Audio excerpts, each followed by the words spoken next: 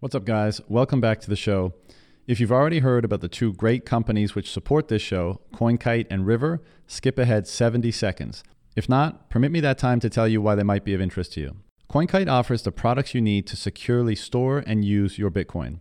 Recent events have once again shown, for many painfully, why it's so important to get your Bitcoin off exchanges or any other third party and take custody of them yourself.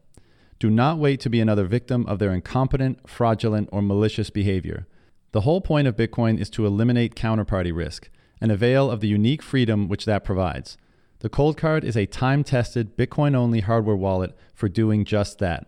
Taking self-custody may seem intimidating at first, but there are many resources available to guide you every step of the way and help you to experience just how empowering and liberating taking back control of your money can be. To get more info about their excellent lineup of products, visit coinkite.com. River allows you to securely buy Bitcoin, zero fee dollar cost average, and purchase hosted mining rigs. Also, their Lightning service enables developers and companies to integrate Lightning payments into their applications without having to run any Lightning infrastructure themselves. I recommend River because of their dedication to service, stellar team, and custom approach to building a next-generation financial services business on Bitcoin. To get started, visit river.com today. Let's do it.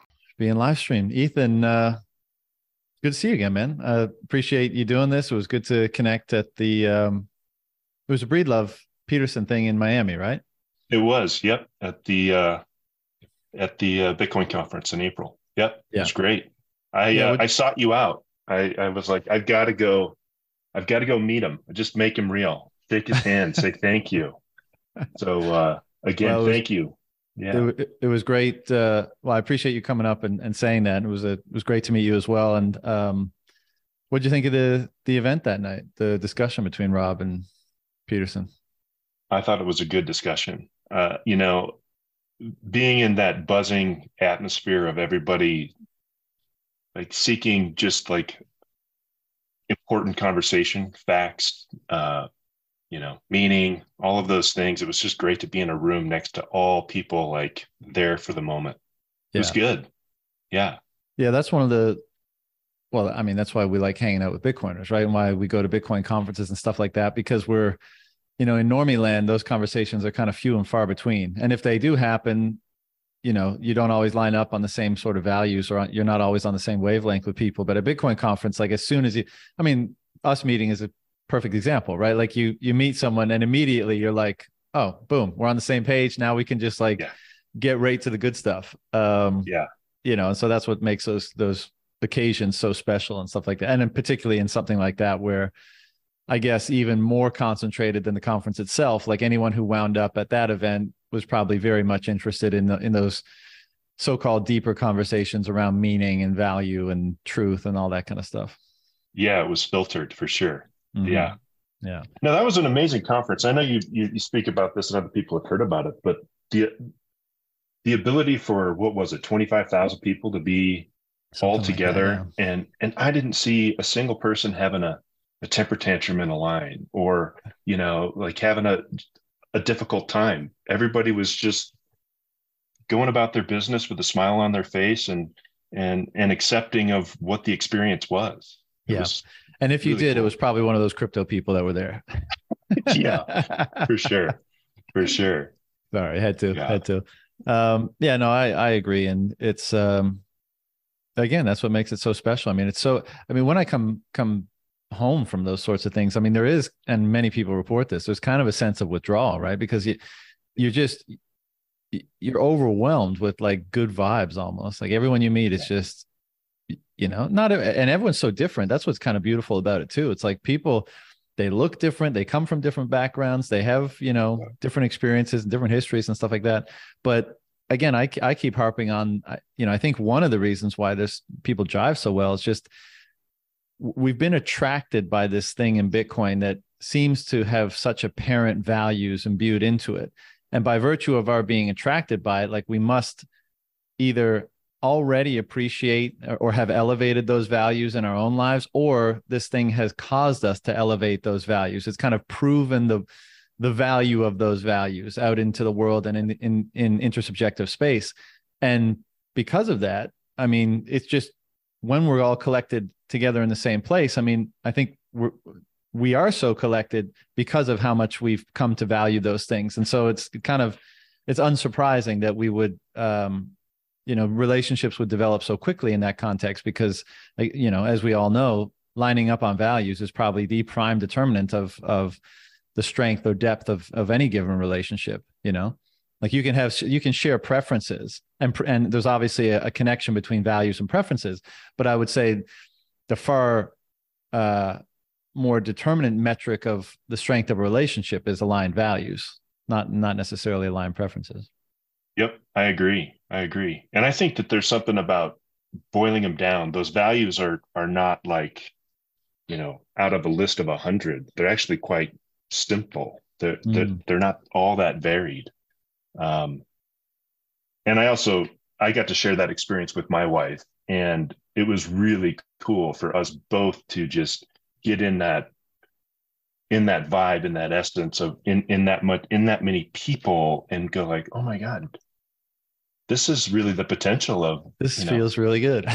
Yeah, humanity's ability to be with one another with smiles on our faces. Yeah, it was cool, and so genuine too. Because I'm sure we've all been in other scenarios, whether it's like fancy dinners or other conferences or stuff like that, where everyone is on the same page, again, by virtue of being at like a conference that has some relevance to people, whether it's like a professional conference of some kind or whatever. But I don't know, in my experience, all those other things I've been to, like you can have a good time and a fun time and have good relationships, but everyone's wearing a bit more of a mask. Like everyone's putting on a bit more of a front, let's say. And one of the hallmarks that I love so much about this space, it seems, is that everyone seems willing, and again, maybe inspired by this, the truth that Bitcoin represents, to just be what it is they are at the time we're in, and let that, be sincere, be genuine. And, with a recognition that everyone is obviously imperfect. So everyone's kind of on a process of refining who they are. But I think that's what makes it all the more endearing, is that there's so little bullshit and facade and fakeness and, so-called fiat everywhere. It's just people showing up as themselves because they believe or agree in the value of what this thing contains and what it might, and the results of that value, what this thing has the capacity to produce in our own lives and in the world. And that just, I'm sure for more reasons than that, causes people to just show up as they are and be humble and try to learn, try to connect, try to contribute in some way. Totally. I think maybe that mask that you're describing is part of the comparative analysis that we have to one another. Where it's like, who are they? Who are they in relation to me? At those other events, where at the Bitcoin conference, it's who are you? Not who are you compared to me, but I want to know about you. That's just my interest. And then who am I? Oh, let me tell you about myself. Where at other events, I think that there's a comparative analysis going on between ourselves. It's like, how do I stack up against you? Am I successful next to you? How am I going to measure you or judge you? Things like that. I think that gets stripped away a little bit. Totally. It was for me. Yeah. And I think you mentioned that in the document that you sent to me. Why do you think that is? Why do you think that comparative analysis is dialed down in these sorts of environments around this sort of a phenomenon, let's say? Yeah. Well, I guess if I think about it, it's because, one, we've already started to align some of our values and ideals, right? We already sort of, the first filters there where we're like, hey, we're all here. We're at a Bitcoin conference, and we have interest because Bitcoin has truth, freedom, sovereignty, a lot of different values associated with it. But I think the comparative piece, and if I back into that, people who are at the Bitcoin conference may have already done some of their own self-discovery of what am I doing? Why am I going to the Bitcoin conference? Probably not going. I mean, some people are going to the Bitcoin conference to maybe find a job. Yeah. But I think other people are going to a Bitcoin conference to continue their education, to continue their desire to seek information, to find out more. And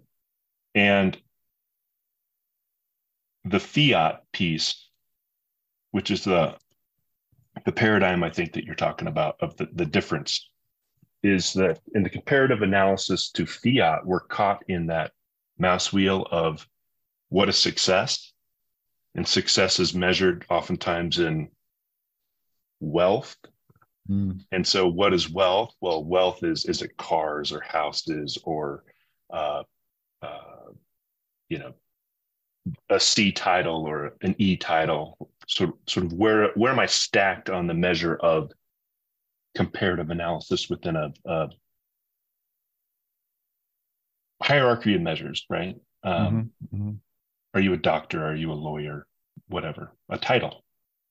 And I think if we are able to get to the point of dropping comparative analysis, as opposed to me versus whoever, we get into the essence of who I am, who we are, what do I want to do? I don't know if I care if you've got X amount of dollars in the bank or that you've got some sort of a professional success. Because it's what do I do? How do I want to show up? How do I want to continue to provide value for not only myself, but then others, that I think we get into the root of like how we want to live our life. I definitely think there's merit to that. I think it's also, two things that come to mind. One is simply that I think this, part of Bitcoin's architecture and kind of inculcates in us a meritocracy, a proof of work sort of mindset. And so, as you say, I mean, oftentimes, especially in fiat world, you're comparing yourself to others, not even necessarily in capability or competency. You are comparing those status and titles, as you said. And I think a culture around a meritocracy, around value for value, around proving your capacity for work or your talent or your skill set or your work ethic or whatever, probably becomes more of a concern than the appeals to authority, right? The status, the titles, the what have you. And I think another aspect of why people show up in that way, kind of as themselves, genuine. And again, I mean, I'm always painting with broad brushstrokes here. There's a bunch of douchebags in every place, and no one's perfect, and we all put on some sort of a facade, I guess. But I also think it's kind of one of the natural responses to truth. Because if something genuinely is true, you can't negotiate with it, right? It's like you are the one that has to change. You have no influence on it in a sense. And so the reason why I think that's relevant here is because I think that instills a type of humility. It's like, oh, okay, like, and as a result of that humility, or part of humility, I guess, is admitting who and what you are, and representing that, and not attempting to represent something other than that. And again, I'm sure there's many more factors than that, but even that alone, I think, would be very conducive to interesting conversations, kind of respectful facilitating respectful, open dialogue and relationships. And this is what you see in these places. All that is on full display. The respect, the mutual interest, the shared values, the shared humility, the shared mission. That's obviously another one. Like, everyone is kind of focused in the same direction, both for how they can benefit in their own lives, but how that also translates into a more broad benefit for everyone who chooses to avail of this. And so you mix all that together, and that's why these places kind of become just big love fests, basically, because there's just so much alignment that it just becomes like, look, great, we've removed all the bullshit. Now let's get down to brass tacks. Let's talk about whatever technical pursuit you're stuck on or interested in, or whatever philosophical or personal issue, like whatever. Let's hit the good stuff, and we can do away with, the fiat distractions, basically, that we've become used to. Yep. No, I agree. I think the piece on truth is where it's like one of the big levers, because like you stated, you're not going to change the truth. And the introspection and the clarity when people start to observe truth I think it starts to drop a lot of the false narratives that we've been chasing or knowing or aligned with, where we go, I'm not sure that that's really important to me. I'm not sure I really want to act that way, even though like I have been doing that. These truths that we're sort of seeking and finding, and then dropping them, we start to get even closer to truth. And I don't know what that is. I don't know if any, I don't know if anybody ever gets to like tabula rasa. It's all clean and clear, and you're like, okay, here's truth. What now? I think that's. But I do think that. Sorry, go ahead. Go ahead. No, you go. I was just going to say, I do think that that's where some of this meritocracy starts to show up, because you get to the point where the clarity, the comparative analysis drops off, and then you are there and you say, what do I want? How can I show up? How can I do, what do I want to do here with this clarity, without anything else? Then what's my merit? Then what's my value? What do I want? Man, that gets really interesting. Yeah. Yeah. Well, you're in a better position to assess both your own value, like what it is about yourself that's valuable, and how you might be able to refine that, and then to see value out in the world more clearly. And then I guess part of the mission is to have them converge in some way, or close the gap between them in some way. And that is basically the creation of value. And you mentioned wealth also, and it's an interesting question. Like, how should we define or understand or construe wealth in this emerging, in how we're reconceptualizing value? And that's, that's a tough one. I mean, I think it's obviously not numbers in a bank account, although that's obviously important because that facilitates, things in your life. But maybe it's just as simple as like having more abundant access to the things from which you derive the greatest meaning. And maybe it's as simple as that. And that can be a cabin in the woods with your loved one and a dog. And that, you could not have more wealth than that. Or that could mean, I don't know, however you derive meaning from things. Maybe that's like your ability to do that is a better definition of wealth. Yeah, the thing that comes to my mind is wealth is probably determined or measured through our most scarce asset, which is our own personal time.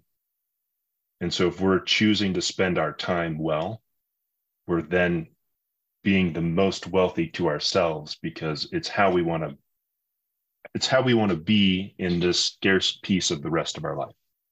It's finite. And if we're living it where it's fulfilled, maybe purposeful, aligned with your value, maybe filled with joy, maybe filled with action, and not comparative, like outside of yourself, but knowing like, this is my moment, this is me right here, right now, what I want. I'm doing these things because this is how I want to choose to spend my time. That to me feels wealthy. So maybe it's something like, access to meaning per unit of time, something like that. I mean, again, the scarcity of your time is part of what allows those things to be meaningful, right? Because it means they're limited. It means, you have to make a choice between one thing and the other. And doing that is what allows you to erect a hierarchy of what is most valuable or meaningful. And then it just becomes, how much access to those things of meaning can you have? And part of the constraints on that is obviously your time. But it is interesting, and I think there's maybe some truth to that. Maybe a lot, who knows? But I think it seems to be the case that this is one of the changes that's happening. We discussed the things that might facilitate people to interact as they do at the conference and such. But it seems to be the case that meaning is, and clarity around what that is, and value and meaning are very much related, I would say, but clarity around what meaning is, and then it is starting to dawn on more people as a result of being wrapped up in all this. And they're having to make those determinations about, well, what is most meaningful to me.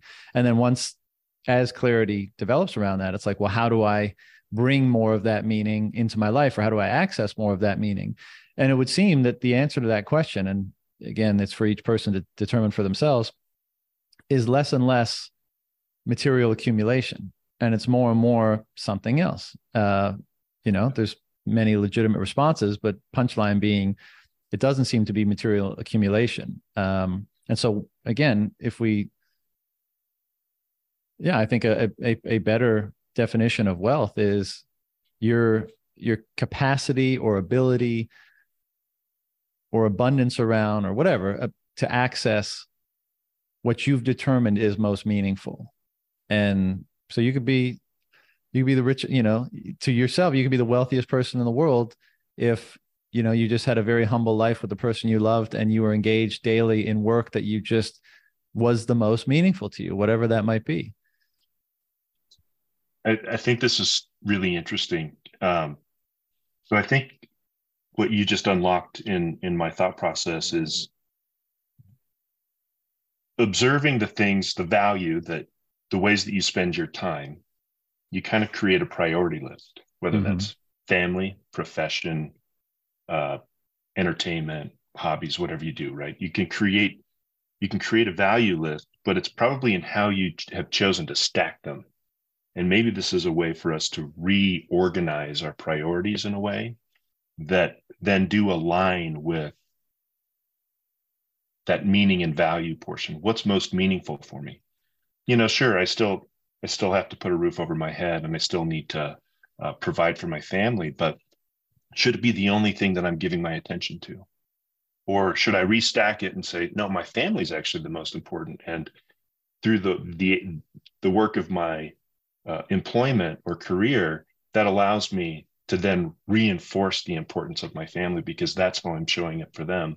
And that can be just a really, like, right next door to, you've got your reality, and then you reorganize or restack those priorities, and you get a new reality with all the same components, but your perspective, your mind shift, your heart, your intention can have a different alignment to your sense of reality. And the reason I'm bringing that up is, I guess I can observe so many people who are successful that have a real grimace on their face, and they carry their weight, their shoulders, and they're heavy, and they're everything that, it's like that doctor should just be like foot loose and fancy free, kicking his heels up like he's made it. They've attained like the thing that everybody's told to strive towards, yet they're like miserable. Yeah. And so in that awareness or reorganization of their priority, their same life might have just a higher magnitude of meaning or relevance or wealth, where without the numbers changing, without even the components of it changing, but a restack or a reorganization of it. Yeah, I of course I totally agree. The interesting question is, why does it seem to be the case that an engagement with Bitcoin and understanding a use of pursuing the rabbit hole journey, as it were, facilitates that reorganization? Because you could make the case someone who's like, has it all, because, and this has been an observation for eons, right? Like, wow, this billionaire, this rich person, they're supposed to be on top of the world, and they're miserable, and they're an asshole, and they're a jerk, and they're on antidepressants and all this kind of stuff. So why is it? So it's not strictly an access to capital thing. It's not strictly like your optionality in the world and your ability to avail of the fruits of the world, let's say. There's some other switch in the mind. Now, I think it's relevant that even if you're wealthy, your relationship to your wealth is still there's a separation there, right? There's a third party there. It's always contingent. It's not unconditional, you could say, whereas the relationship with Bitcoin can be as unconditional as anything could be, right? You're not relying on a third party. You're not taking counterparty risk. And so perhaps subconsciously there's something at play there, where even if you have, tons of wealth, there's still an underlying anxiety, like, maybe I won't be able to access it, or is it really mine? Or I just have to, again, like I think that's part of it, but it would seem insufficient to explain the totality of why that reorientation of values and meaning that process at least seems to get started, or seems to be a very consistent phenomenon amongst people that go down the rabbit hole. Yeah.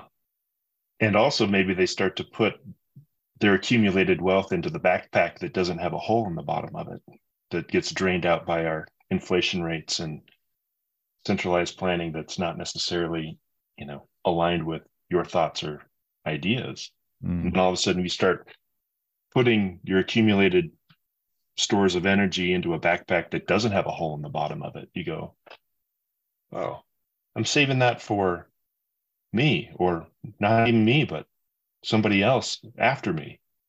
I think there's a piece there. I think there's something that, without the dilution of your efforts, that changes like the dynamic equation of input and output. It's input without the decay of somebody else that you don't have any say in. I think it's also the case, even if you're well off, right? And the system has worked for you. Like even if you're super rich and by all accounts, like, you benefited from this perverse or distorted system we have, I still think there's an underlying sense, maybe it's conscious, maybe it's subconscious, that it's predicated on the wrong premises, right? It's corrupt somewhere deep down. And this is why I think, like I'm sure our own experiences, and probably many people we know of various levels of the wealth strata or financial wealth strata, when they encountered this thing, it awoke them in many ways. Like because I think it reinstills hope. It reinstills a hope, and that's talked about often in this space. But it seems to be a system far more predicated on what most of us just have an inherent sense is right and true and good. And when you get that, you're like, that's when that vision for the future just begins to explode on the horizon. And I can't help but think that that's, no matter where no matter what your status is, that's causes a tremendous sense of invigoration. Because like, let's say you game the shitty system and you won, and there's obviously, you take some satisfaction or benefit in that.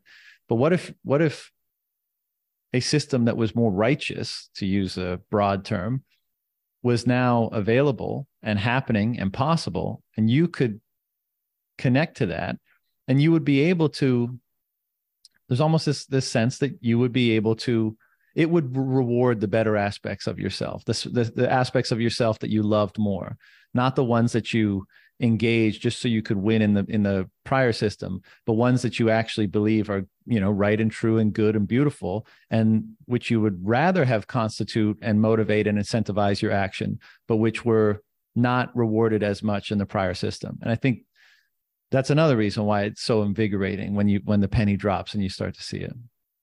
Totally. And I think that then humanity is going to benefit from that. So, oh yeah, that guy, the person, whoever is chasing that brass ring, and they're working their ass off for it, right? And they finally get that brass ring. They're kind of like, now what? Yeah, I got it. Mm-hmm. But what else do I have? Where this shift where I'm working for what I want, this is meaningful to me. You could still accumulate a lot as a person who's going out and serving your action. I don't have any judgment on that. Maybe you obtain your goal, but I think then the incentives for the reason you went to that goal is then going to give you a propulsion forward that says, and now what? Because this was great. And now what? Where if I'm to, I guess, cast judgment back to our current situation, you capture that brass ring and it's like, okay, now we got to go find the other steam to move it forward, to do it again. But is it worth it for me? Yeah. Who else is going to benefit? Yeah. I think you get, maybe once you climb to the top of that mountain or ladder or whatever the proper metaphor is, you realize that you were climbing the wrong ladder. And I think I'm not sure if tragedy is the right word, but one of the things that I think is somewhat unfortunate is that most people, because they're placed in, and like I say this all the time, I want to be clear that no, regardless of circumstance, it's my view that it's never wise to abdicate your responsibility for anything, right? Like everyone's in different circumstances. The best you can do is the best you can do with the tools you have and the circumstances you're in. And that is always the best approach. But it is also true that many people, perhaps everyone in some degree, has been placed in a scenario where artificial deprivation, they've been subject to artificial deprivation because of the way the system works, because of the way wealth can be siphoned away from them, unbeknownst to them, known to them, without, a choice in the matter. And one of the outcomes of that, I think, is that most people never get to experience the top of the ladder. So they spend their whole life in the hamster wheel that you mentioned in the document you sent me. They stay on that their whole life, supposing that that carrot that's dangling at the top of it is worthwhile. And, it just keeps them striving and striving and striving for that. And they never get the chance to realize, oh, that was the wrong carrot, the wrong ladder. Like I was pursuing the wrong thing.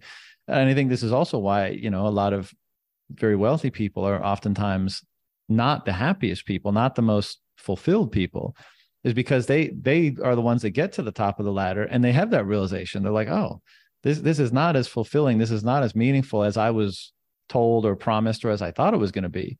And then, there's a bit of a crisis moment where you have to, like, you're confronted with that reorientation of value internally. And you're like, well, what is the thing that's fulfilling? And, maybe in some instances that kind of crisis moment destroys people because they can't answer that question. They can't fill in the blank, and it goes down a road of depression and substance abuse and medication and that kind of stuff. And maybe for others, that crisis moment leads to, filling in that blank in it with something else, with a different pursuit, with something that actually does bring about that degree of fulfillment that they thought the prior thing was going to deliver. And then, it's a constant process, it's a constant feedback process to refine that and bring more of it into your life and to gain more clarity on it.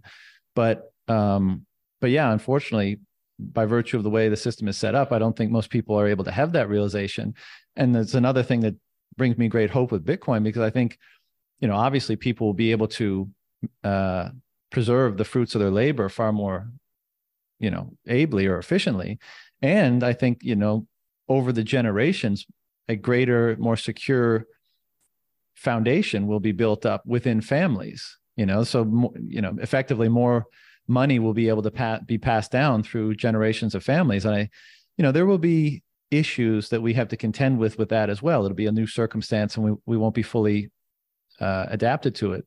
But I do think it'll allow more people to have that realization in advance of it being at the end of their life, basically. Like they'll be able to realize that simply material abundance or access to material abundance is not what delivers the most fulfilling experience of consciousness or experience of being a human being. And hopefully that means they'll be able to, earlier in their life or in their process or journey, be able to confront those larger questions about from what they might derive that fulfillment, or how they might generate that fulfillment that is more, fulfilling and satisfying and meaningful than the strict, material abundance goal.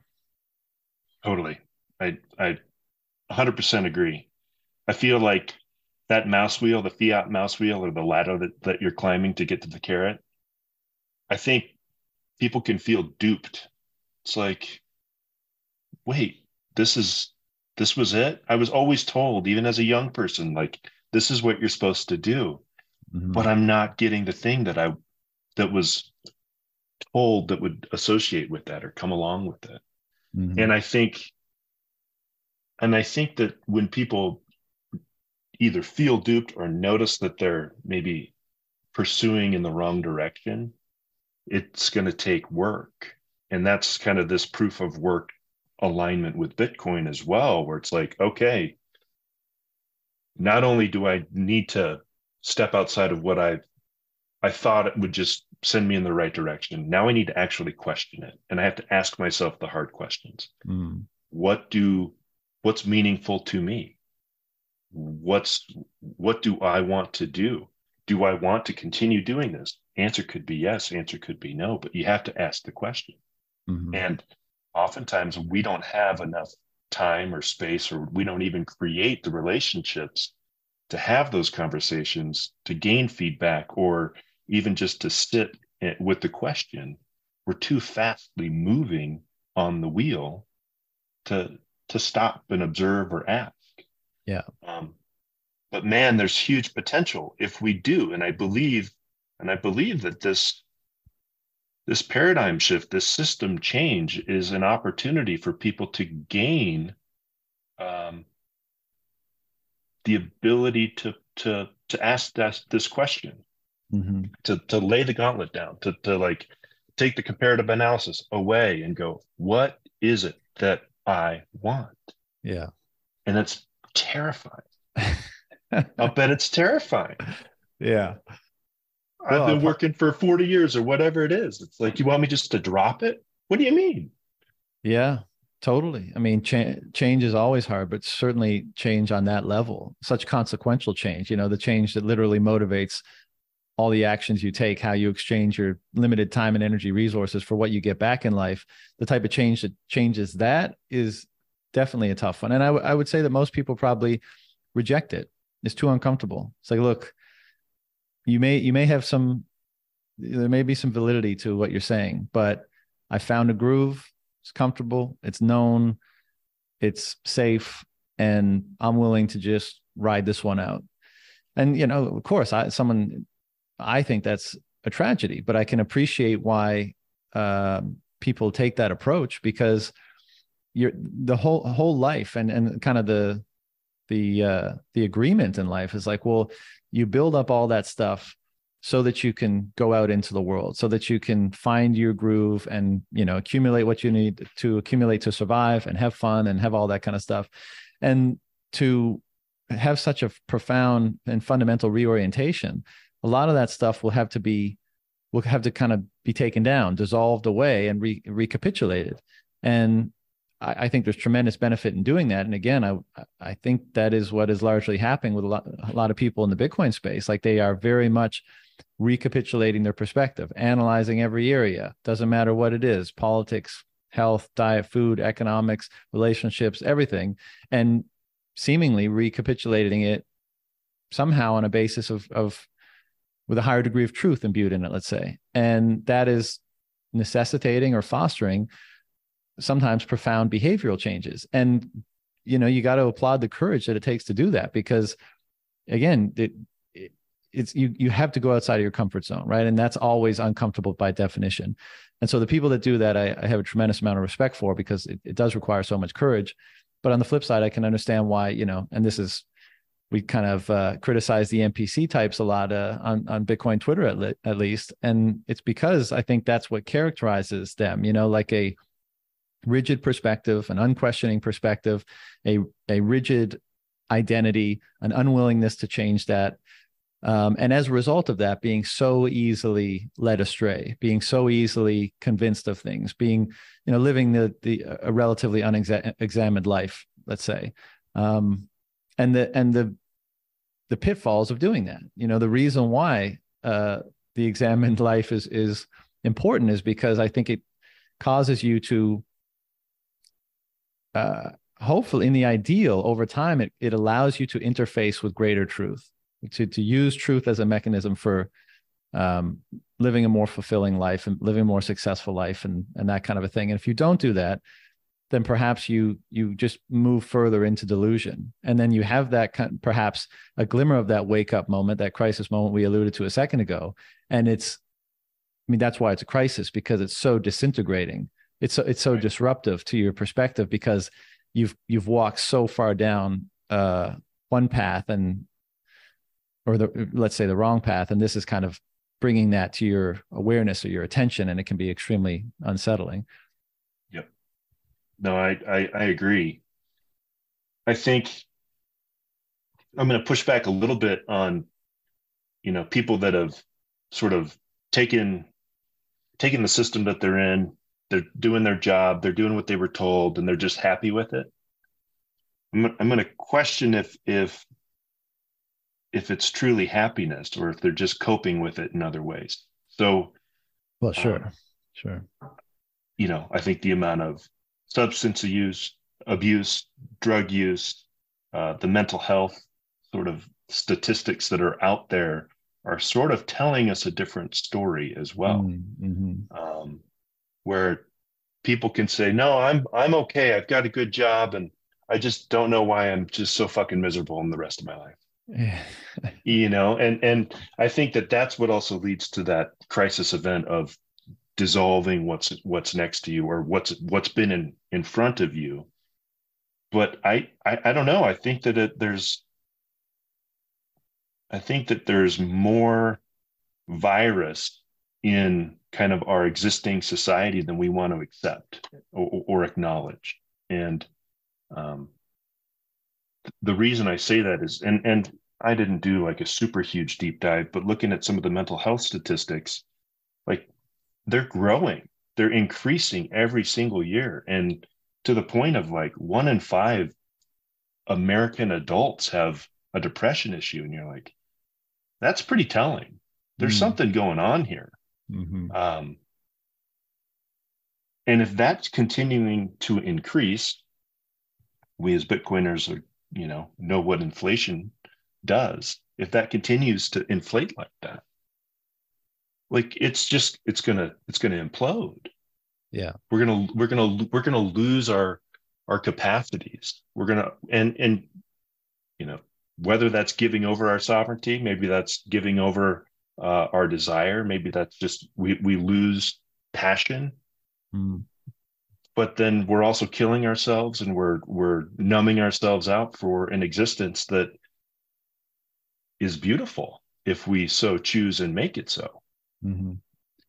Yeah, I couldn't agree more. And I would just say that, we always look for, whether it's hyper Bitcoinization, the collapse of fiat, any sort of, we tend to think of things in terms of like the watershed moment, like when the collapse happens, when the boom happens, when whatever. But the truth is everything is always in flux, right? So I would say, and I'm sure you would agree, like it's been imploding for a long time, and as you say, these problems they become so normalized, not only because they're so prevalent, but because they are created by the very system of normalization itself. And so, as Jeff often says regarding money, it's hard to assess or fix a system with the thinking with thinking from within the same system. And I would say that applies broadly to, culture, broadly speaking, today. And so all these issues that you just mentioned, and it's interesting in the document you sent, I mean, I shouldn't smile when I say it's interesting, but you said like the inflation and the depression statistics is like it's increasing by 2.6% a year or something like that. And what do you, at least the formerly official inflation rate target was about target was about the same. And as we all know, there's definitely a correlation between the disintegration and the breakdown of markets and society and culture and the breakdown of the money. But all that just to say, like, once you step out of it, right, and once you unplug yourself from the matrix, once you can see things with more clarity, maybe from outside the system or from a different lens, it becomes so apparent just how many forces are at play that are conspiring to distort and place such a burden on people, psychological and physical and just from every angle. And this leads a lot of people to concluding that there's some grander conspiracy at play. And who am I to say there isn't? There very well may be. But I do think this is more of an emergent perversion that causes every aspect of the system to be perverted in a particular way. And then, the people who are able to, who have the moral flexibility, let's say, or have the greed or have the apathy or whatever, to succeed in that kind of perverted system, rise to the top. And those very attributes just put fuel on the fire. They just make it worse. They help perpetuate it. And again, I mean, I've said this before, and it seems like an odd thing to say because we live in what's seemingly such a technologically advanced time where we have, conveniences everywhere and everything's at our fingertips and life has never been easier. But I genuinely think we'll look back at this era, especially from the perspective of a hyper Bitcoinized world, as being basically a profound dark age. Just because of, as you said, I mean, so many people suffer in silence in the manner that you just said. Work that, is soul destroying, that they hate, mental health issues, often medicated, often using various substances to relieve the pressure or just to get through or that kind of thing. And if it's not substances, it's food. And if it's not food, it's entertainment. If it's not entertainment, it's just general apathy towards everything.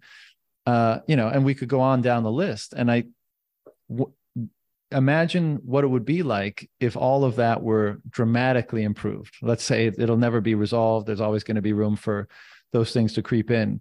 But if they were dramatically improved, I mean, how would the material world look different? How would culture look different? How much more capacity and time would people have to investigate those things that they derive more meaning from, to pursue their own actualization, to pursue greater fulfillment? Like all those things would be that circumstance would be such a stark contrast from what we have today. And it very much seems like a lot of that has to do with the nature and the attributes of the mechanism that we use to transfer, store, and communicate value, energy, time, let's say, and the institutions and the structures of various kinds, corporate, public, private, all that kind of stuff, that emerge on top of those attributes, that emerge as a result of those attributes. And so when we change them, i.e. when we fix the money, how many of those things will be resolved and to what degree? And I think the answer is most of them, a lot. And, then we can start to heal, to use a bit of woo-woo language, but then we can start to rebuild from a stronger foundation, and we can ask those deeper questions, and the answers to those deeper questions will be imbued into our actions, to the culture we see, to the society, to markets. And then, then we're really off to the races. But one of the things I was going to ask you earlier, it's like, we tend to think, even from this fucked up vantage point of the distorted world we have and all the problems, we all I think we all share kind of like a similar vision of the at least midterm future, right? Like technology will continue exploring the stars, base on Mars, base on the moon, self-driving cars, AI, this whole thing. But what we're talking about is a fairly profound reorientation of both the values that, our clarity around our values, how they instigate or convey meaning to us, and then how our behavior is modified to pursue those things. And so if we're suggesting that, a Bitcoin foundation dramatically changes those things in a lot of people, how might our conception and the one that we ultimately pursue, the future that we ultimately pursue, change as a result of our shifting of that hierarchy of values internally to perhaps elevate the intangible, elevate, relationships and intangible things of value, and demote material wealth, material value, material innovation. I don't know the answer, but it's one I've been thinking about a lot, because it seems like it's something we probably won't explicitly confront it. It'll just naturally occur, as so many things do. But it's interesting to consider what changes that those might occur in that context. This is the reason I answered your tweet. This is the question that I want to riff on and wrestle with you. It's like, what are those changes? And just to jump back for 1 second, everything that you described about our current situation is we're in an abusive relationship, and we just aren't willing to leave it, is really what our current financial system and that's broken down into our culture as well. It really feels that way. We're just not willing to leave it. It's safe for us to stay because we know how to manage it. Stockholm syndrome. We know what that is. Thing. It's totally Stockholm syndrome. Yeah. But I do think that the more that we change and transition out, and the more people that have that crisis event and wake up to what could be meaning or valuable to them. When more people start to come online, right? It's not about like changing career paths or totally reinventing who you are, but coming online within yourself about what's important to you. I think that is where those cultural, societal, personal changes occur. And I think that those intangibles that you were speaking about are going to influence all of the other aspects, the many other buckets, which we can get into. But relationship wise, I think if people started to spend more time together with meaningful content in their conversations, or even the valuable time that we have limited resource of, we choose to spend it with other people who are providing value back to us. I'll speak to some personal experience, which is I have we call ourselves, we're a tribe, we're a brotherhood of men that spend a few hours together every single week, that we're accountable to one another. We have eyes on one another. We're interested in bettering each other, and then also setting intentions and goals for ourselves that then our lives freaking advance.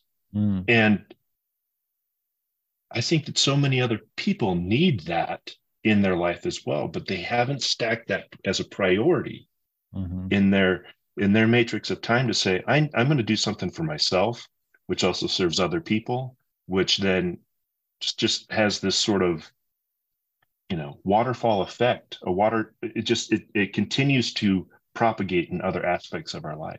So I think that there becomes a relationship piece with not only yourself, your spouse.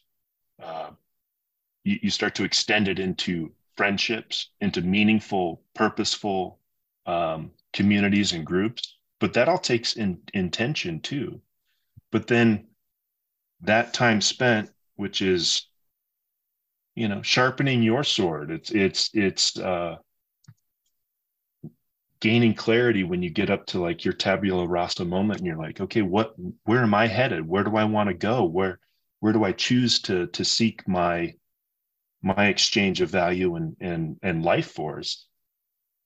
Then that's where I think it starts to influence the rest of society, and children start to go, that dude's got a smile on his face. He's got pep in his step. He's helping that guy out. He's successful at making this trinket or whatever it is. Man, that's really cool. How did he do that? And then maybe it's conversation, and maybe it's then, mentorship and other things that step into. And it's not mentorship as an apprentice to learn how to make the trinket. It's an apprenticeship on seeking the desire within ourselves on what do you want to do? Who do you want to be? What feels good to you as an exchange between one another? Does it feel good to get vulnerable and share something with a group or a person, and then have them reflect back to you a reflection that is meaningful and then helps you renegotiate your choice going forward? Like, that's a really great exchange of high value with vulnerability and a lot of intention. That's getting brave. That's getting brave to step out of, you don't do that, and you need to be tough or strong, or, you could just be quiet about that and you'll figure it out on your own. All those sorts of things, where I think we're there now. That's what people do now, where the change would be more accountability for one another, more looking out for each other's best interests, more seeking ways to you see a problem and you're going to find a solution for it, as opposed to seeing a problem and it's not my problem. Or I don't have the time to be involved in it, or, whatever. Exactly. Even something as simple as, and again, like once you really think about it, you're like, wow, you see how many things influence things to produce the circumstance that we currently have, right? Almost nothing has one single causative factor, right? Usually it's, it's innumerable probably. But even, as you were saying all that, I was thinking about the role of elders in our society today.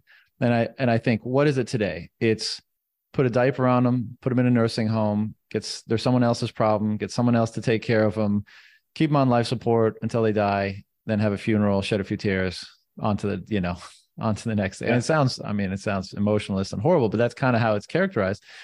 And then you think about other cultures in the past who perhaps, placed less emphasis on productivity, material accumulation, whatever it might be, and placed more emphasis on the accrued wisdom attained by a life lived, let's say, and the respect thusly ascribed to the people who have it, which would be the elders, right? And again, like, there's going to be lots of different ways to approach this thing, but I do think that in an environment where people have less artificial time scarcity, so they have they have more time on their hands, they existed within a culture that is not distracting away from these concerns, is more focused on identifying things of greatest value and helping to channel resources toward those ends, toward both greater clarity around those things and how to manifest their products in the world, let's say, to create. We will re-elevate perhaps that aspect of the culture, and we'll probably have stronger nuclear families once again. There'll be less single parent homes. There'll be, the whole structure will be stronger, and we will probably have more humane, more elevated, more enlightened ways of dealing with old people, elderly people. And that will, I think we'll find ourselves in a situation where we treat them as though they are more valuable, as though they have more value than we currently are treating them.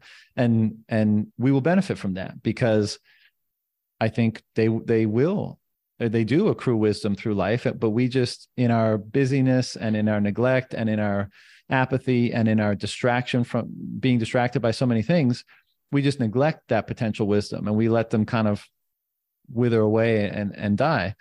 And I think we'll appreciate that more as we move into a more rational or more sensible culture, for lack of a better word. And just, I don't have a ton of experience in that domain, but I will say anecdotally, in 2008 and 2009, I went to the Amazon to learn about ayahuasca. And I spent, a few months each time in the jungle with a shaman doing the whole thing. But prior to going in there's a town called Iquitos. It's the biggest jungle city in Peru. And it's a jumping off point for going further down or up the river. And like, I was there for 3 nights before going to the smaller town. And on 2 separate nights, I sat down with, ended up sitting at a restaurant, and next table to me was, let's say a 70-year-old American dude with cancer. And the next night, a 70-year-old American dude with AIDS. They were both dying. And so they were down there as a last ditch effort, not even really to try to heal themselves, but just to kind of come to grips with things. And now this has the added intensity of people like knowing that they're right at the end of their life, which doesn't characterize all elders, but suffice it to say that those 2 conversations were like they might have been the 2 most interesting conversations of my life. And it was because they were so open, so vulnerable, so genuine. There was no, that facade we were referencing earlier. There's no need. I'm old as shit, right, and I'm about to die. Why? Like, what do I need to put on any airs for? And so they were just honest, and their accumulated wisdom was able to flow out of them. And me being, fascinated by what that might be, and intrigued and interested, just kept probing and probing and probing. And so not only did we have what I thought was extremely valuable and meaningful conversations, but at the end of both of them, I also had like a best friend. It's like that, because that's what happens when you're honest and you're open and you're forthcoming and you're sincere and you're talking about the things that are most meaningful. You can't help but become close with a person after that. And so I think that approach to elders and their capacity to to serve that role in families and in society more broadly will be reappreciated, re-elevated, and hopefully more common in, this Bitcoin future that we often dream of. And I totally agree.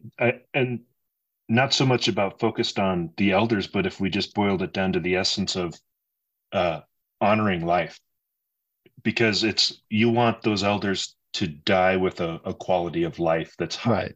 Yeah. As opposed to, hey, I spend $10,000 a month and you're in the best care facility, but you're alone and it's not so great. So I totally agree. I have a personal experience where my sister-in-law has cancer right now, and it's a tough battle and a struggle. And we were able to have her in our home for quite a while. And it was an awakening for me too, of honoring the time that we have, seeking the best quality of life, no matter what the circumstances are, each one. Like the man with AIDS in the jungle with you, like, he's got nothing to lose except for this moment right here. So like, make it the best thing that you can. Make it the way that you want it. Mm-hmm. Care for that elder, care for that loved one in ways that's just the best, the most humane. And that, if we just, that's a perspective shift that's going to also start to filter through in the rest of our society as well. How we show up and care for other people. Mm-hmm. Not only just you start in the family, but that's going to also extend beyond. Yeah.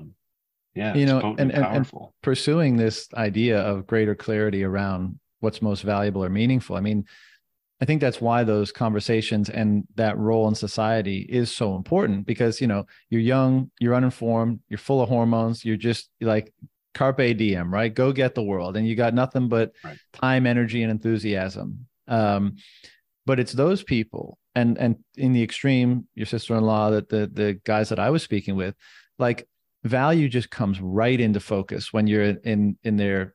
Now, I shouldn't say value, because value is very context dependent, but what is most important, what is broadly more meaningful, I think comes into focus in those instances. Because, as they often say, you can't take it with you, right? So they're clearly not focused upon the meaning or the importance of their cars, their home, the things they've accumulated. Like, in those moments, it just narrows right down. It's like, what's most important to me? Relationship with loved ones, family, perhaps beauty, my time in nature and what I'm able to observe with the last, little bit of time I have left, whatever, those sorts of things. And I think that's part of the importance of that role in society, is tethering that, like, really clarity on value and meaning that's derived not only from having lived life and having all that experience, but also the distillation of focus that dawns when you're at the end of life, and tethering that to the younger generation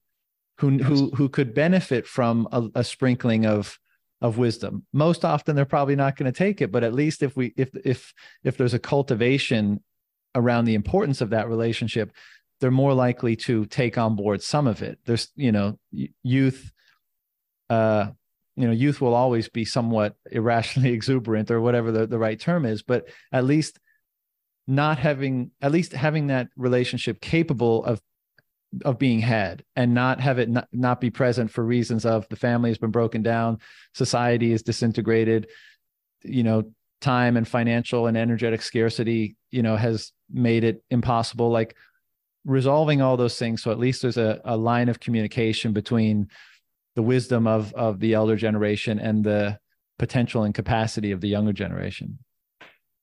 Even if the conversation occurs and they don't pay attention to it for 10 or 15 years of their life, later on they go, oh, I remember right. That conversation. Mm-hmm. And also, it was important for me to have that conversation. Then when they're older, they're going to have it with their grandchildren and the younger youth as well, to bestow all of that wisdom forward. Mm-hmm. It's interesting. I think of, we work in cycles. A lot of people point to cycle theories. And maybe a lot of that is related to our verbal storytelling that decays, and we lose the stories that were important from the lessons learned from our elders. then their importance fell off because we were focused in other areas. And then we have to learn the same lessons over and over and over again. Mm-hmm. How great would it be if we start to build those stepping stones on top of lessons learned and not have to repeat them? Yeah. Do you think that's what's going to happen if Bitcoin prevails? Yeah. I mean, if I close my eyes and I really think about it, you look way downfield and you go through generations of that truth where people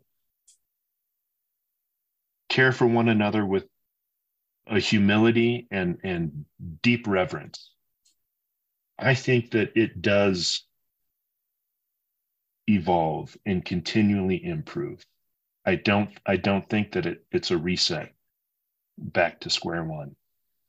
I really do. I think that would be true. Maybe I'm idealistic.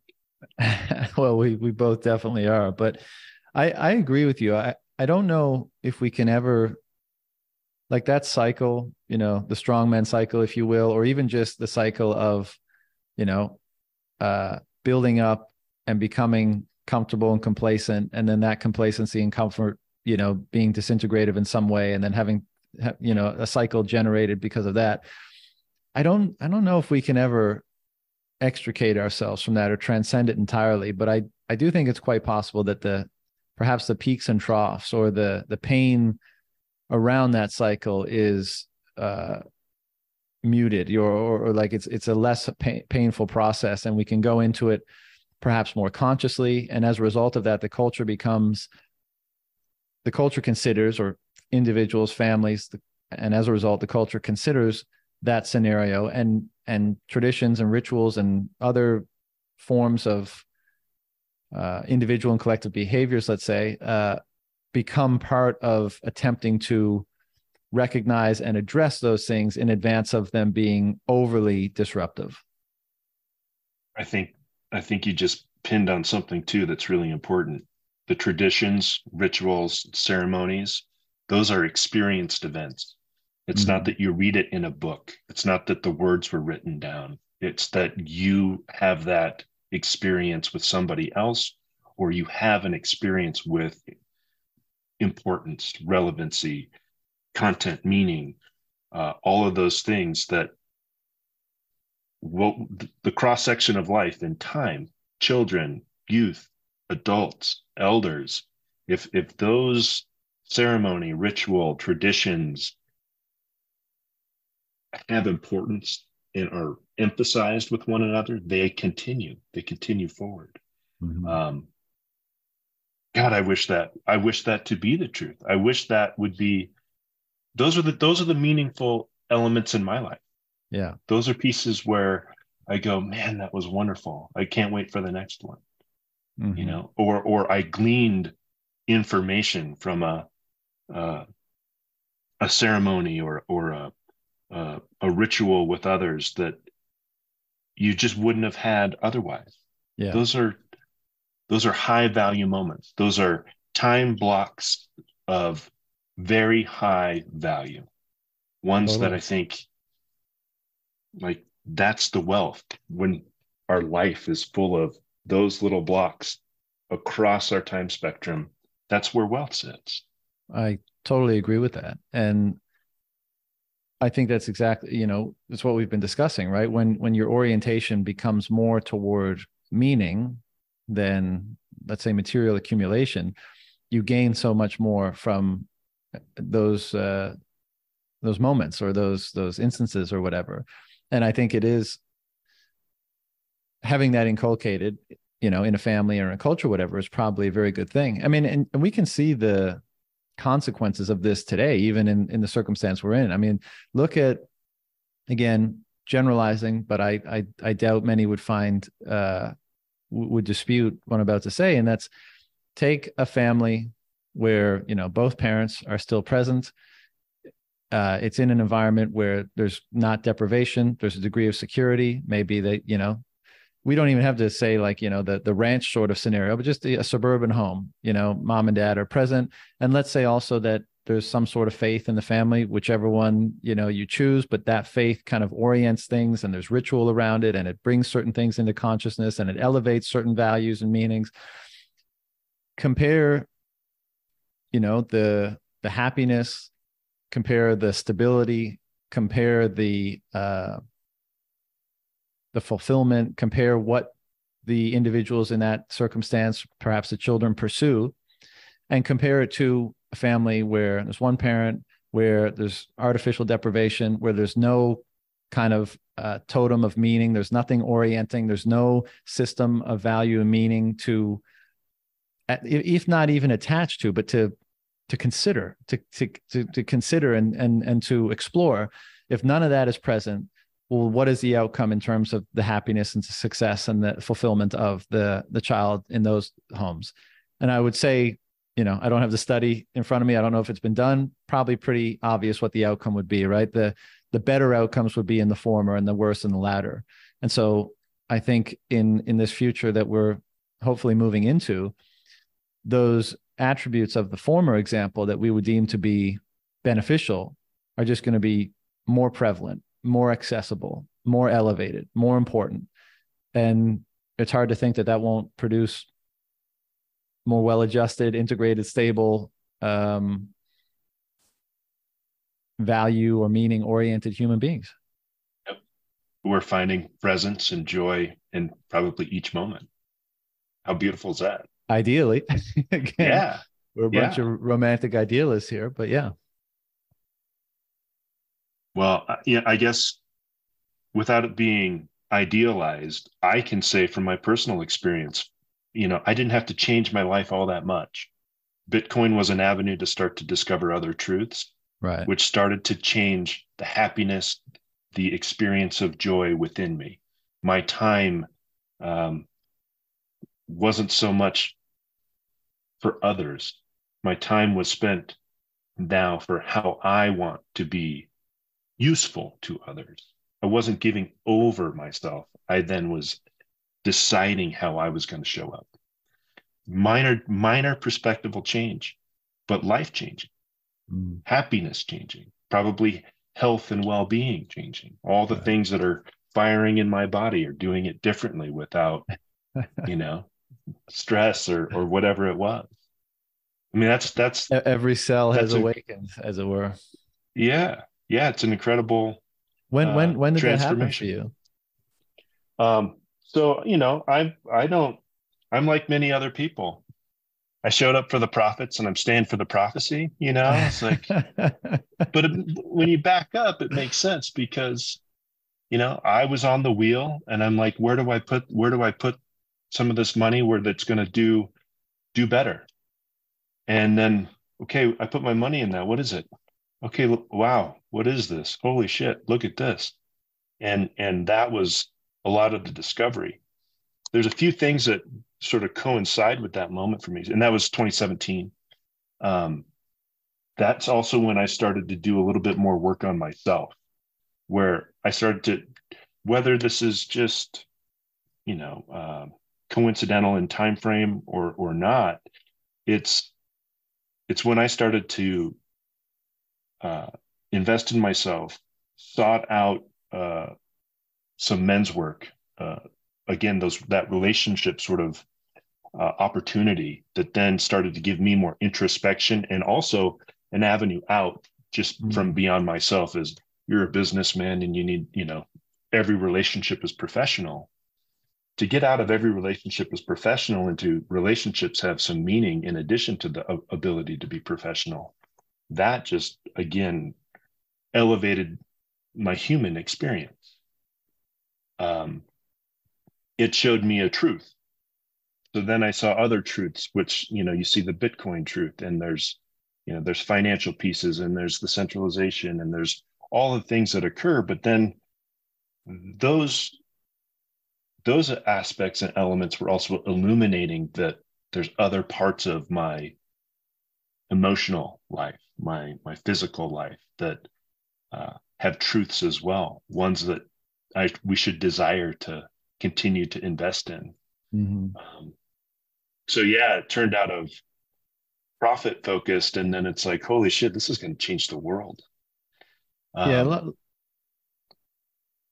Go ahead. Well, I was just going to say, then I did the family thing where, I'm the crazy guy at the party talking about Bitcoin all the time and how here's the change. We're going to change all the world. And, it's really interesting. I've got And one you had to family adjust that's that all strategy in. after a Oh while. yeah. No, I've stepped back, I've got to really just sit back, smile and let it roll. Yeah. I think that's the best approach. I don't try to orange pill anyone anymore, really. I mean, I express my view on things and I put it out there for the world to see, and whoever is interested can scoop it up. And if not, that's fine too. But I feel like maybe I had a bit of training on that of not, I mean, don't get me wrong. Like when the penny really dropped for Bitcoin, I certainly for people, close in my life, it's not even that I was always trying to pitch them. It's just like, any conversation that has to do with anything really, right? Like fixing anything, a problem in society, like whatever. My contribution would be like, that there's a money problem. Bitcoin here, right? Kind of fixes this one too, right? And after a while, it's just like, that's the expected response. But I feel like I was somewhat, prepped for that when I first started investigating psychedelics, which I guess was in like, I don't know, 2006 or 7 or something like that. It was revelatory as well. Like the fact that experience was available to human consciousness, and I had no idea. No one had ever said it. I'd never, been educated about it. Nothing. Aside from anytime something so powerful and so meaningful, you get the sense that it was, if not intentionally hidden, but just, not in regular discussion or investigation or whatever. Like it causes you to reassess things, right? It causes you to question, like, well, what else is not being represented as truthfully as it might be? But the reason why I bring it up is because then I would go to the parties and be the guy that like grabs people by the collar and put them up against the kitchen counter and be like, do you fucking realize what's available? What kind of experience is available? And of course, after doing that a couple of times, you realize that is not a very persuasive approach.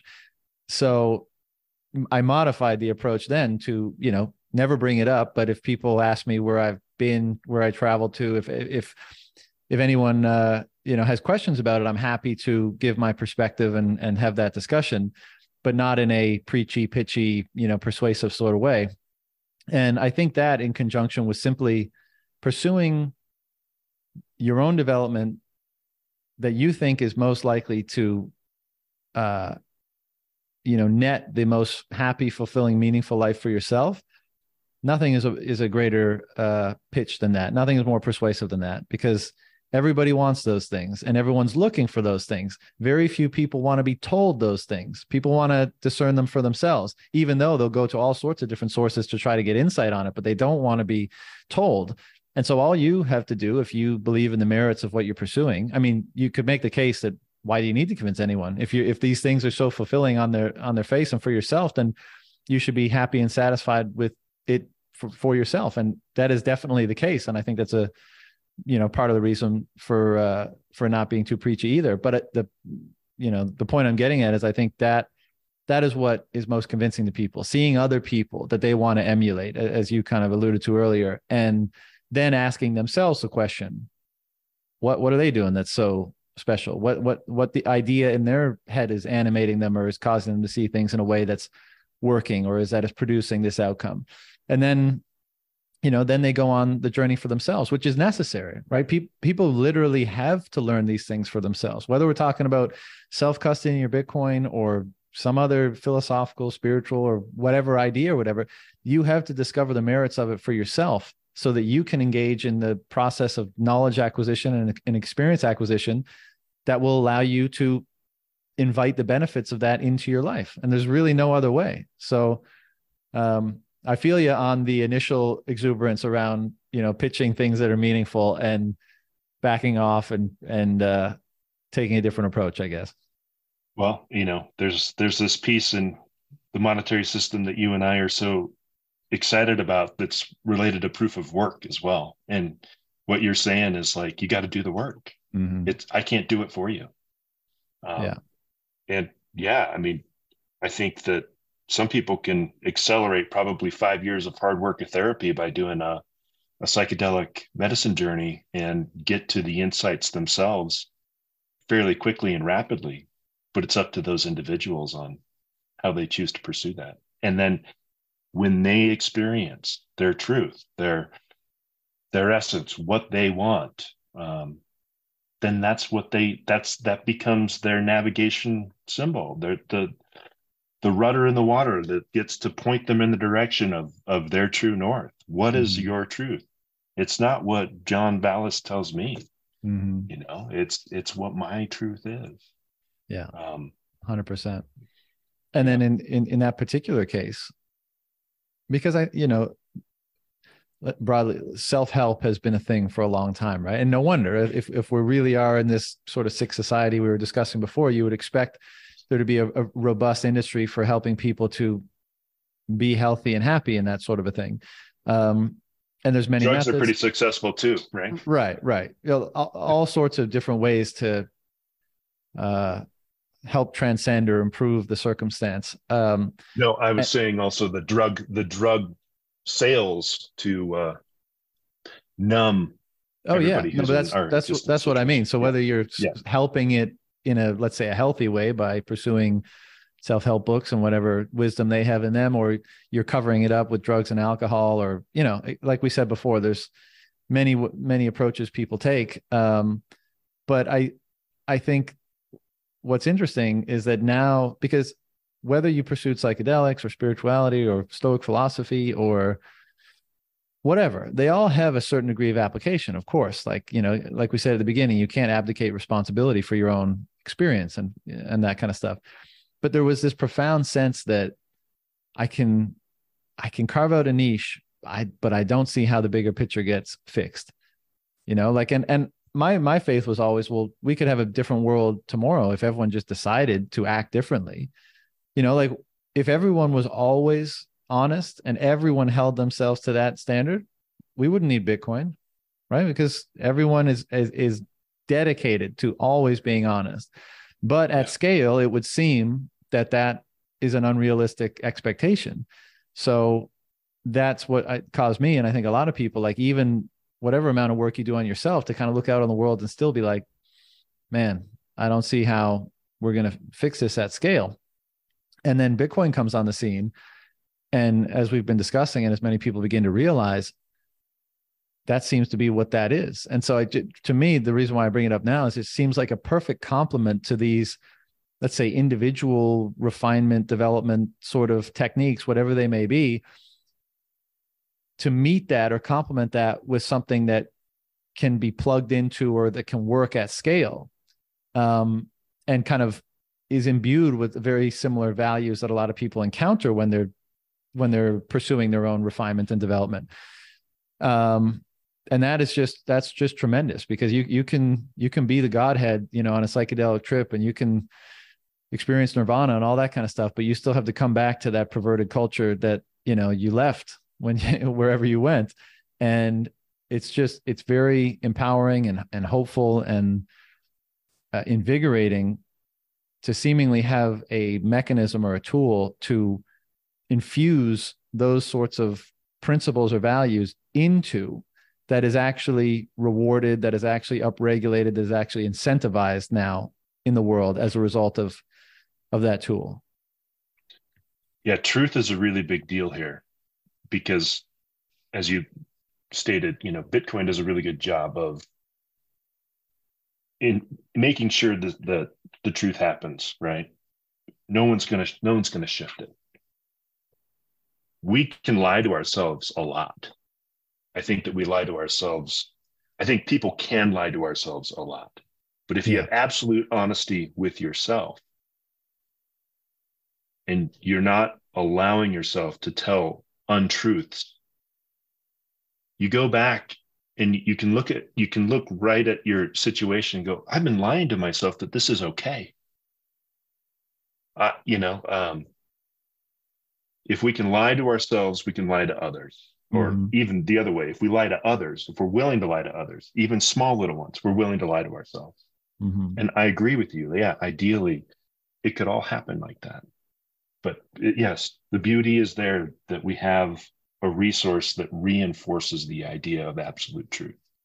And if we are the most truthful with ourselves, that's the way that we're going to be the healthiest and the happiest, and then also interact with one another in I don't know, I guess the most beneficial way.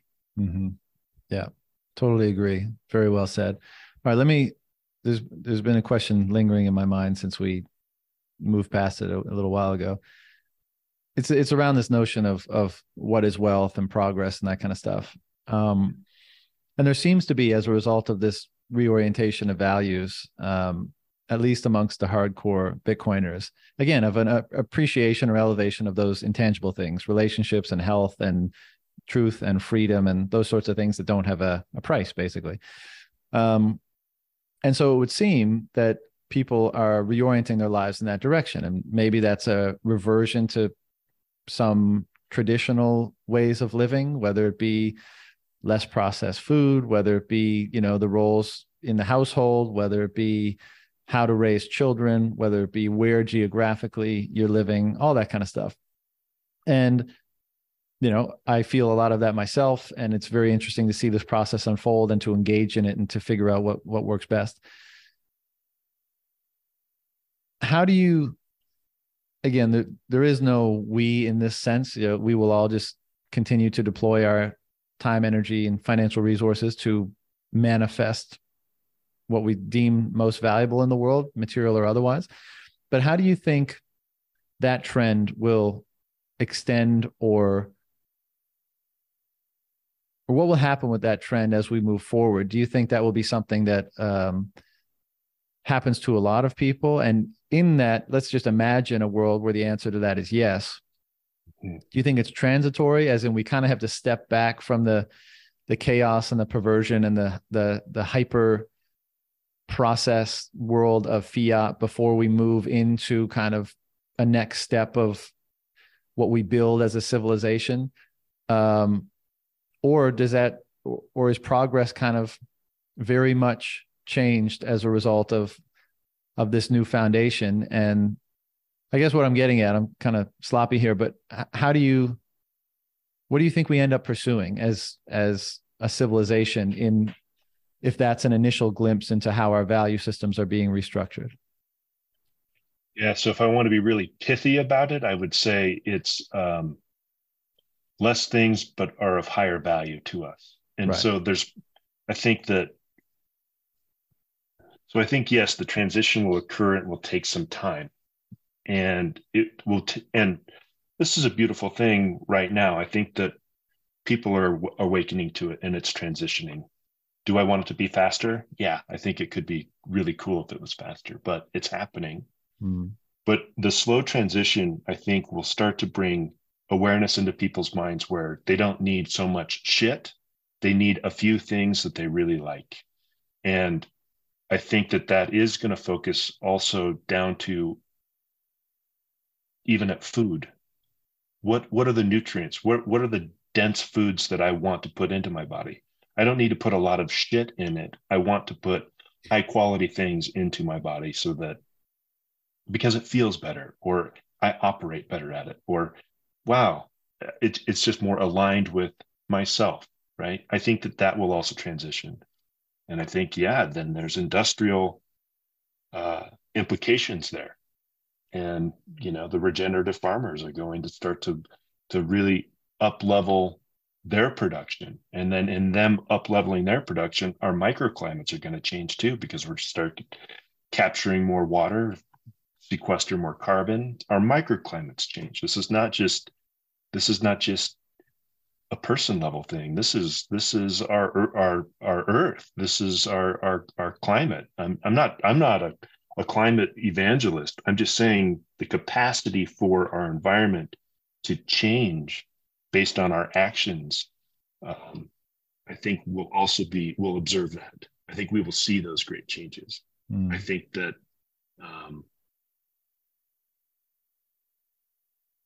that people are going to do more with less as well. And I guess that's also the relationship side. We won't be so um, distracted maybe by all of the things that we have in our life, but we will have filtered down to the things that we really want to have, and then also fill in the gaps that were full of some things that we didn't really need with valuable relationships and time spent with one another. And then I think that really propagates, as we spoke earlier, about how we show up for one another, what's meaningful to one another, how companies would probably start to provide products and services that will be in a different way that we don't yet see because we aren't there yet. Mm-hmm. And I mean, I think also by virtue of us being able to retain more of the fruits of our labor and the fruits of everyone's labor accruing to our reserves, i.e., purchasing power accumulating or accruing to the money in use in such a system, people will not only be deploying less capital on frivolous things, as you say, but they'll have a lot more deployable capital. And then, the really juicy question is like, well, what does it really get deployed on? And I agree with you in principle, like it will be deployed on things of much greater value than, all the stuff that gets produced today with a very low so-called hurdle rate. And I'm just so interested in what that is. I mean, it's impossible to know, of course. I do think that we're kind of experiencing a kind of reversion to tradition right now as a response to the excesses of fiat. And that's kind of like, that's step one. And then there'll be a stepping, another step forward out of that in what way or what direction, I don't know. But even just think of something like, think about our knowledge base globally. And of course, I say we're in a dark age, but it must be recognized that with the advent of the internet and communications technology and the advancement of science and all that kind of stuff, we certainly are able to accrue and transmit knowledge on a scale that and information on a scale we never have before. But think about how much even that process is perverted by, the grants and subsidies that, certain academic institutions dole out to certain areas and focuses of studies not determined by the free market, i.e. the collective value structures of everyone. Think about all the bright minds engaged in, the financialization of the world rather than, science, technology, other fields, what have you.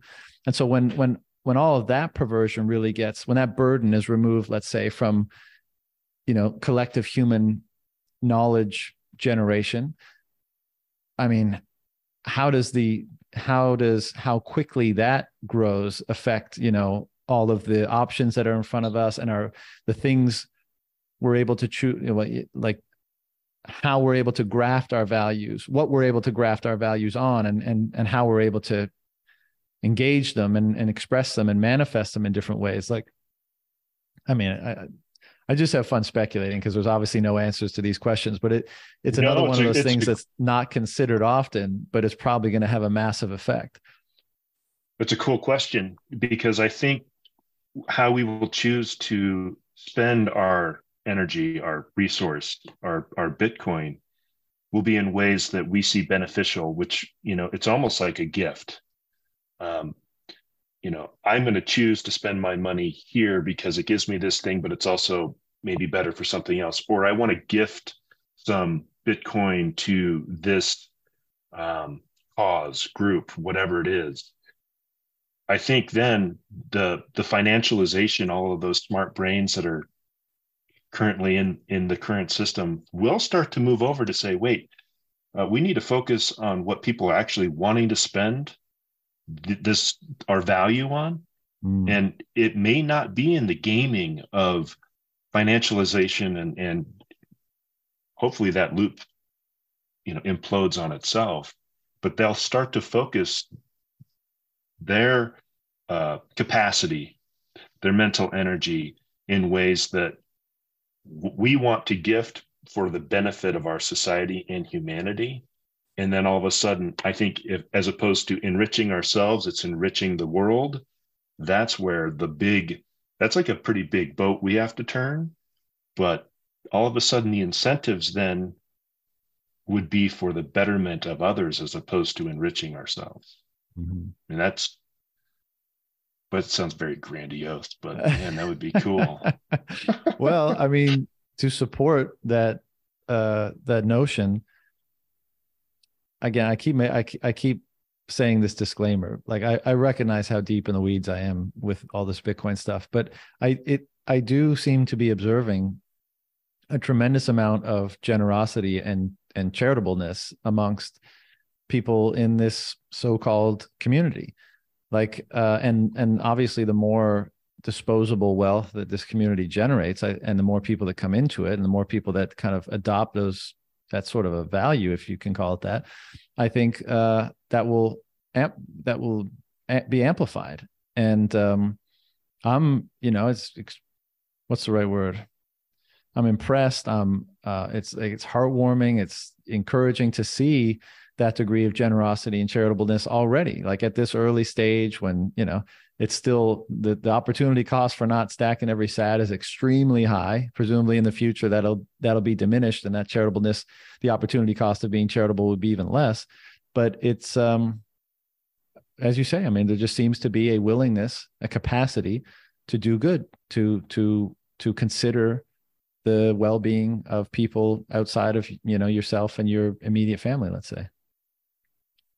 My experience in April reinforced that tenfold, because I left that conference full of people similarly aligned. And I thought, yeah, these are the people that would be great to have a vision on how to incentivize our futures. Mm. These are the people who will carefully invest in others.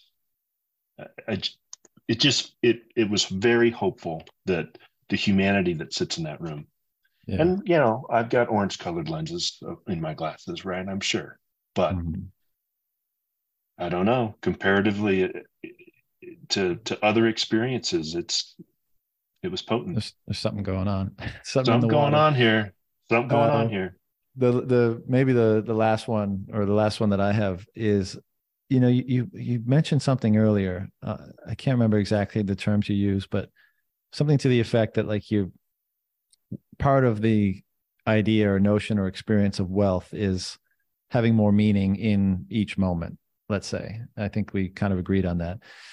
And it made me think of, and in conjunction with thinking of, like, well, how might civilization, how might culture look in this era that presumably we're moving into, or that hopefully we're moving into. And it made me think of my time. I lived in Japan for a year when I was 17 and 18. And I remember at the time, like, I was an exchange student, so they put me in all these cultural classes. So I did flower arrangement, I did calligraphy, I did tea ceremony. And at the time I was like, this is so fucking boring. What is this? And since then, especially kind of recent, like, I developed a greater appreciation for it as I grew older. But, even now through this lens, I'm thinking, like, those practices seem to be doing something extremely simple, but still with a very wide, with a lot of room for increased competency. That's kind of a weird way to put it, but, like, there's a lot of room for excellence, even though they're very simple practices.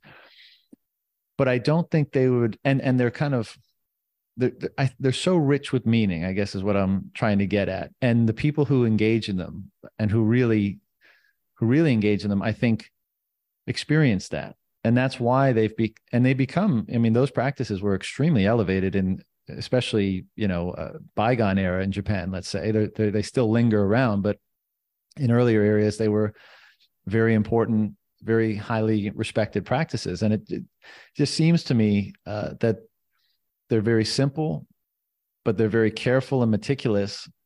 And there's so much, and the element of skill is very present, and the element of practice, and the element of refinement and improvement, et cetera.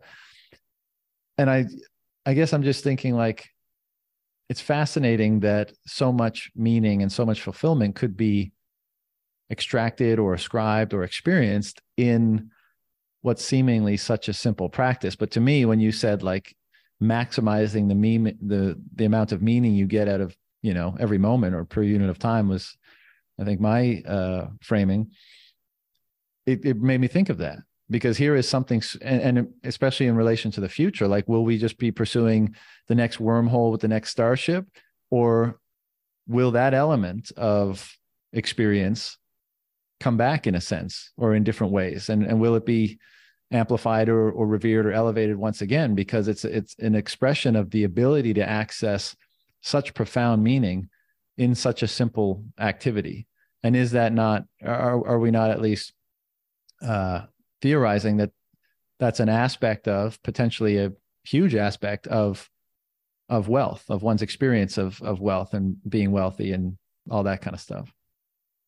Well, I think you didn't use this word, but everything I heard you describe was intention, because it was, what I'm doing this thing and I'm really focused on it, and I'm making it the intention I'm putting into whatever it was, the calligraphy or the flowers. But your intention is being placed in something. And I think that that's extremely potent. And I think that that's actually a magical experience of being a human, is our ability to focus our intention, to say, this is what I want to do right here, right now, put my energy into this. I have the ability to drive my focus into something with my intention. That's pretty powerful.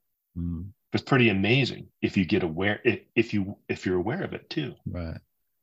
You can intentfully also just kind of, throw your feet up and not care and zone out. But experience really gets elevated with intention and purposeful action, even if making simple things. And you can make them over and over and over again. Right. And I think there's also, you're imbuing these actions with your intention, which is powerful and makes them extremely relevant. But also, as you say, if you're conscious of it, like, there's always, whether you're conscious of it or not, I would say all the more powerfully if you are, is the knowledge that when you do anything, the opportunity cost is everything else, because that time and energy that you're expending, you won't get it back. It's a one-time deal. And so in that sense, like, whatever you can establish a relationship where, because what is your time and your energy worth? What is your moment to moment existence worth? I mean, and so for some people, ostensibly for people that treat themselves poorly, who abuse themselves and all that kind of stuff, it's very low.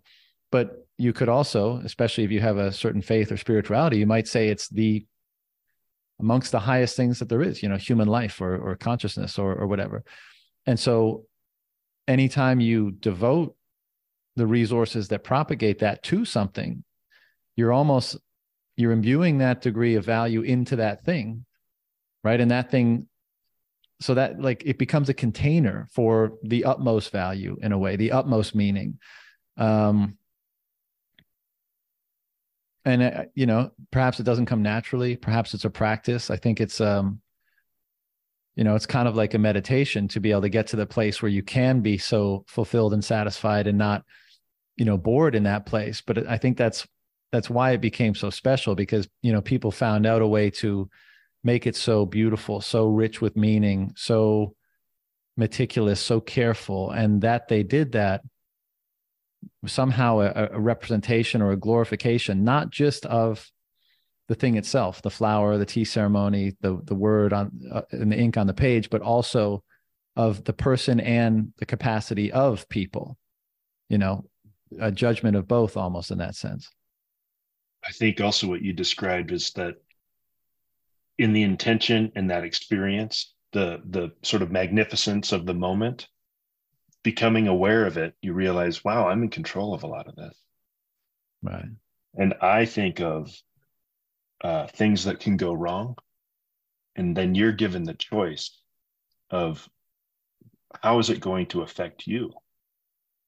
Am I going to carry the energy of my tea ceremony or of my joyful intention and let this bad experience overtake it? Or am I going to take this difficult situation and then transmute it into a way that I'm still okay. I'm still okay in it. And that's where I think like building the muscle of the magnificent moment, the intentional moment, the intentional time, the way that we're choosing to spend our time in ways that feel good to us, that are meaningful, also allow when difficult circumstances to arise to then also say, what's the opportunity here for me to carry how I want to be here? Because I still have this minute of the rest of my life that needs to be spent in a way. Mm-hmm. How do I choose to manage it, deal with it, show up for it? Yeah. That's really cool. And that's what's such an interesting question for me is like, will our future with this potentially changing orientation, will we reintegrate those sorts of approaches or practices into our life? And what seems like a waste of time now, or what seems like, a simple unproductive act, perhaps, by virtue of all the stuff you just mentioned, all the different components that are wrapped up in it, and the beauty that it represents as a result, perhaps, will it be seen as a far more valid use of time in the future, as it did back then? Because I think one of the assessing history is always difficult, because you kind of look at history through your own time period and all the different biases and the stuff of the current era. But we tend to just think like all this stuff that happened in the past, whether it's in Japan or Egypt or Middle Ages, Europe, pick your place. It's always, very often we describe a culture in terms of its technological advancement. And we say like, well, they weren't doing these things because they weren't sufficiently technologically advanced, and they were doing these things because that was the only technology they had available to them. But I do sometimes wonder, like, if you have a culture, I'm not suggesting it was, ancient Japan, but let's just say a hypothetical culture which engaged in those things like that.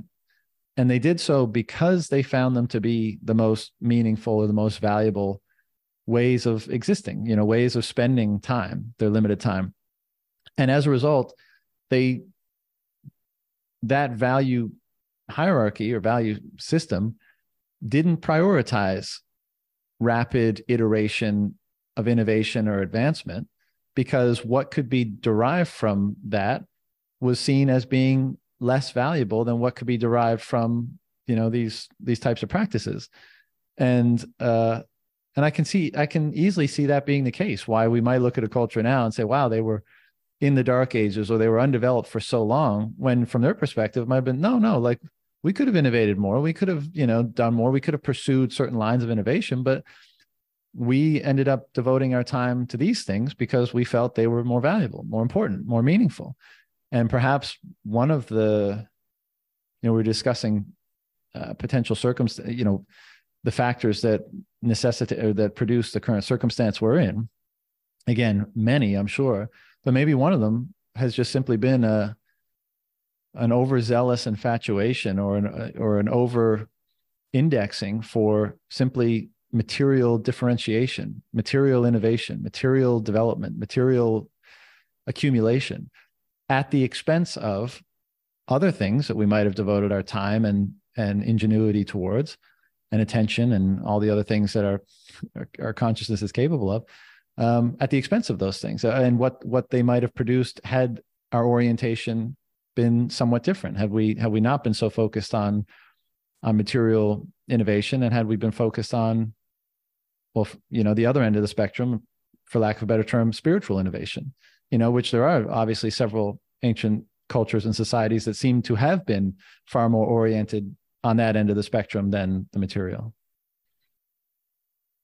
Yeah, I think we have some unlearning to do, John. I think, I think there's some things that we have to think, we've been reinforced, but maybe we need to unlearn that those things that we were chasing were maybe not aligned with our greatest incentives. Yeah.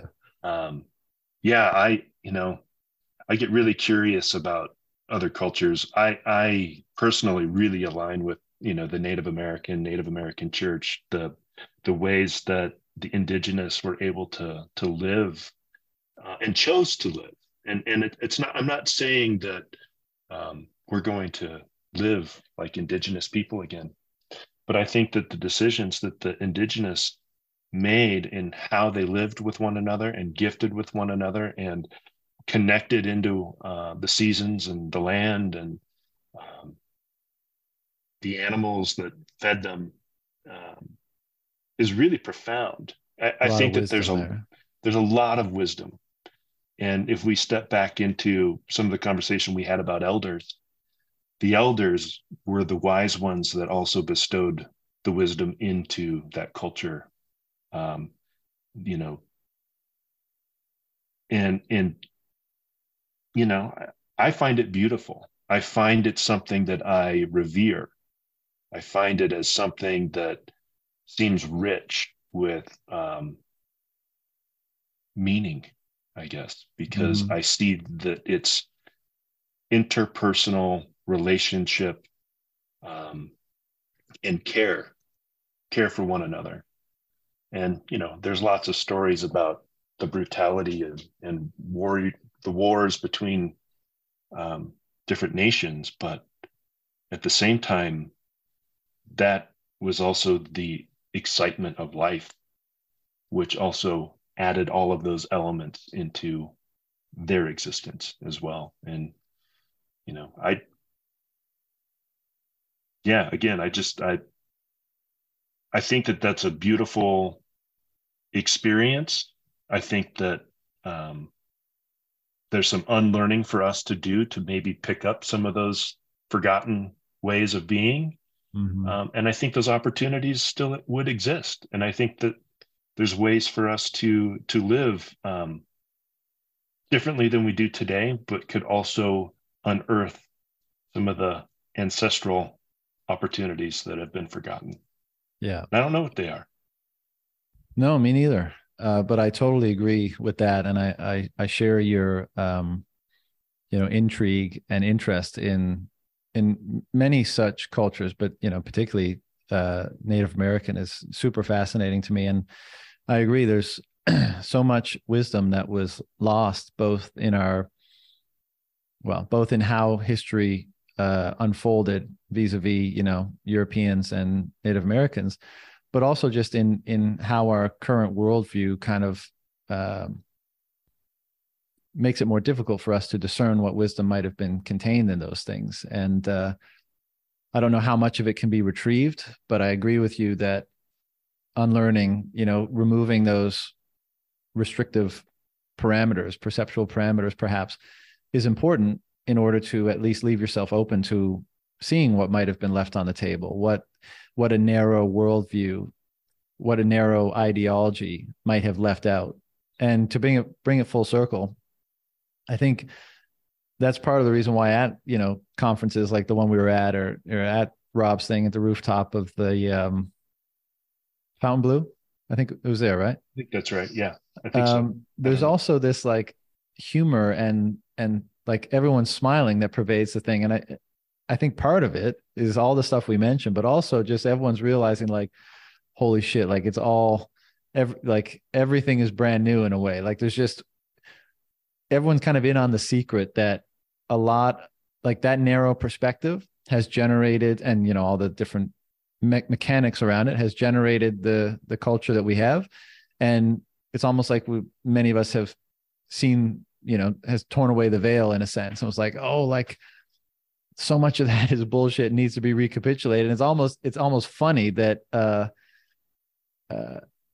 it almost induces laughter, it induces humor, because it's so absurd that is what's going on, that when you see other people that who see things in a similar way, you can't help but share a laugh, because you're in on this like just crazy wild thing together, and there's so much before you. And I think that's another reason that such strong or close or genuine relationships get created at those sorts of things. Absolutely. I shared an experience with my wife over this past weekend where we were observing another family, and it was like, oh man, that's fiat parenting right there. We should write that book. But but that bright orange finger wagging.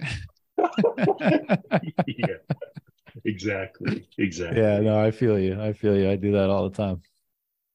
Yeah. Well, Ethan, man, this has been awesome as expected. Anything that you wanted to cover or discuss or anything like that before we shut it down?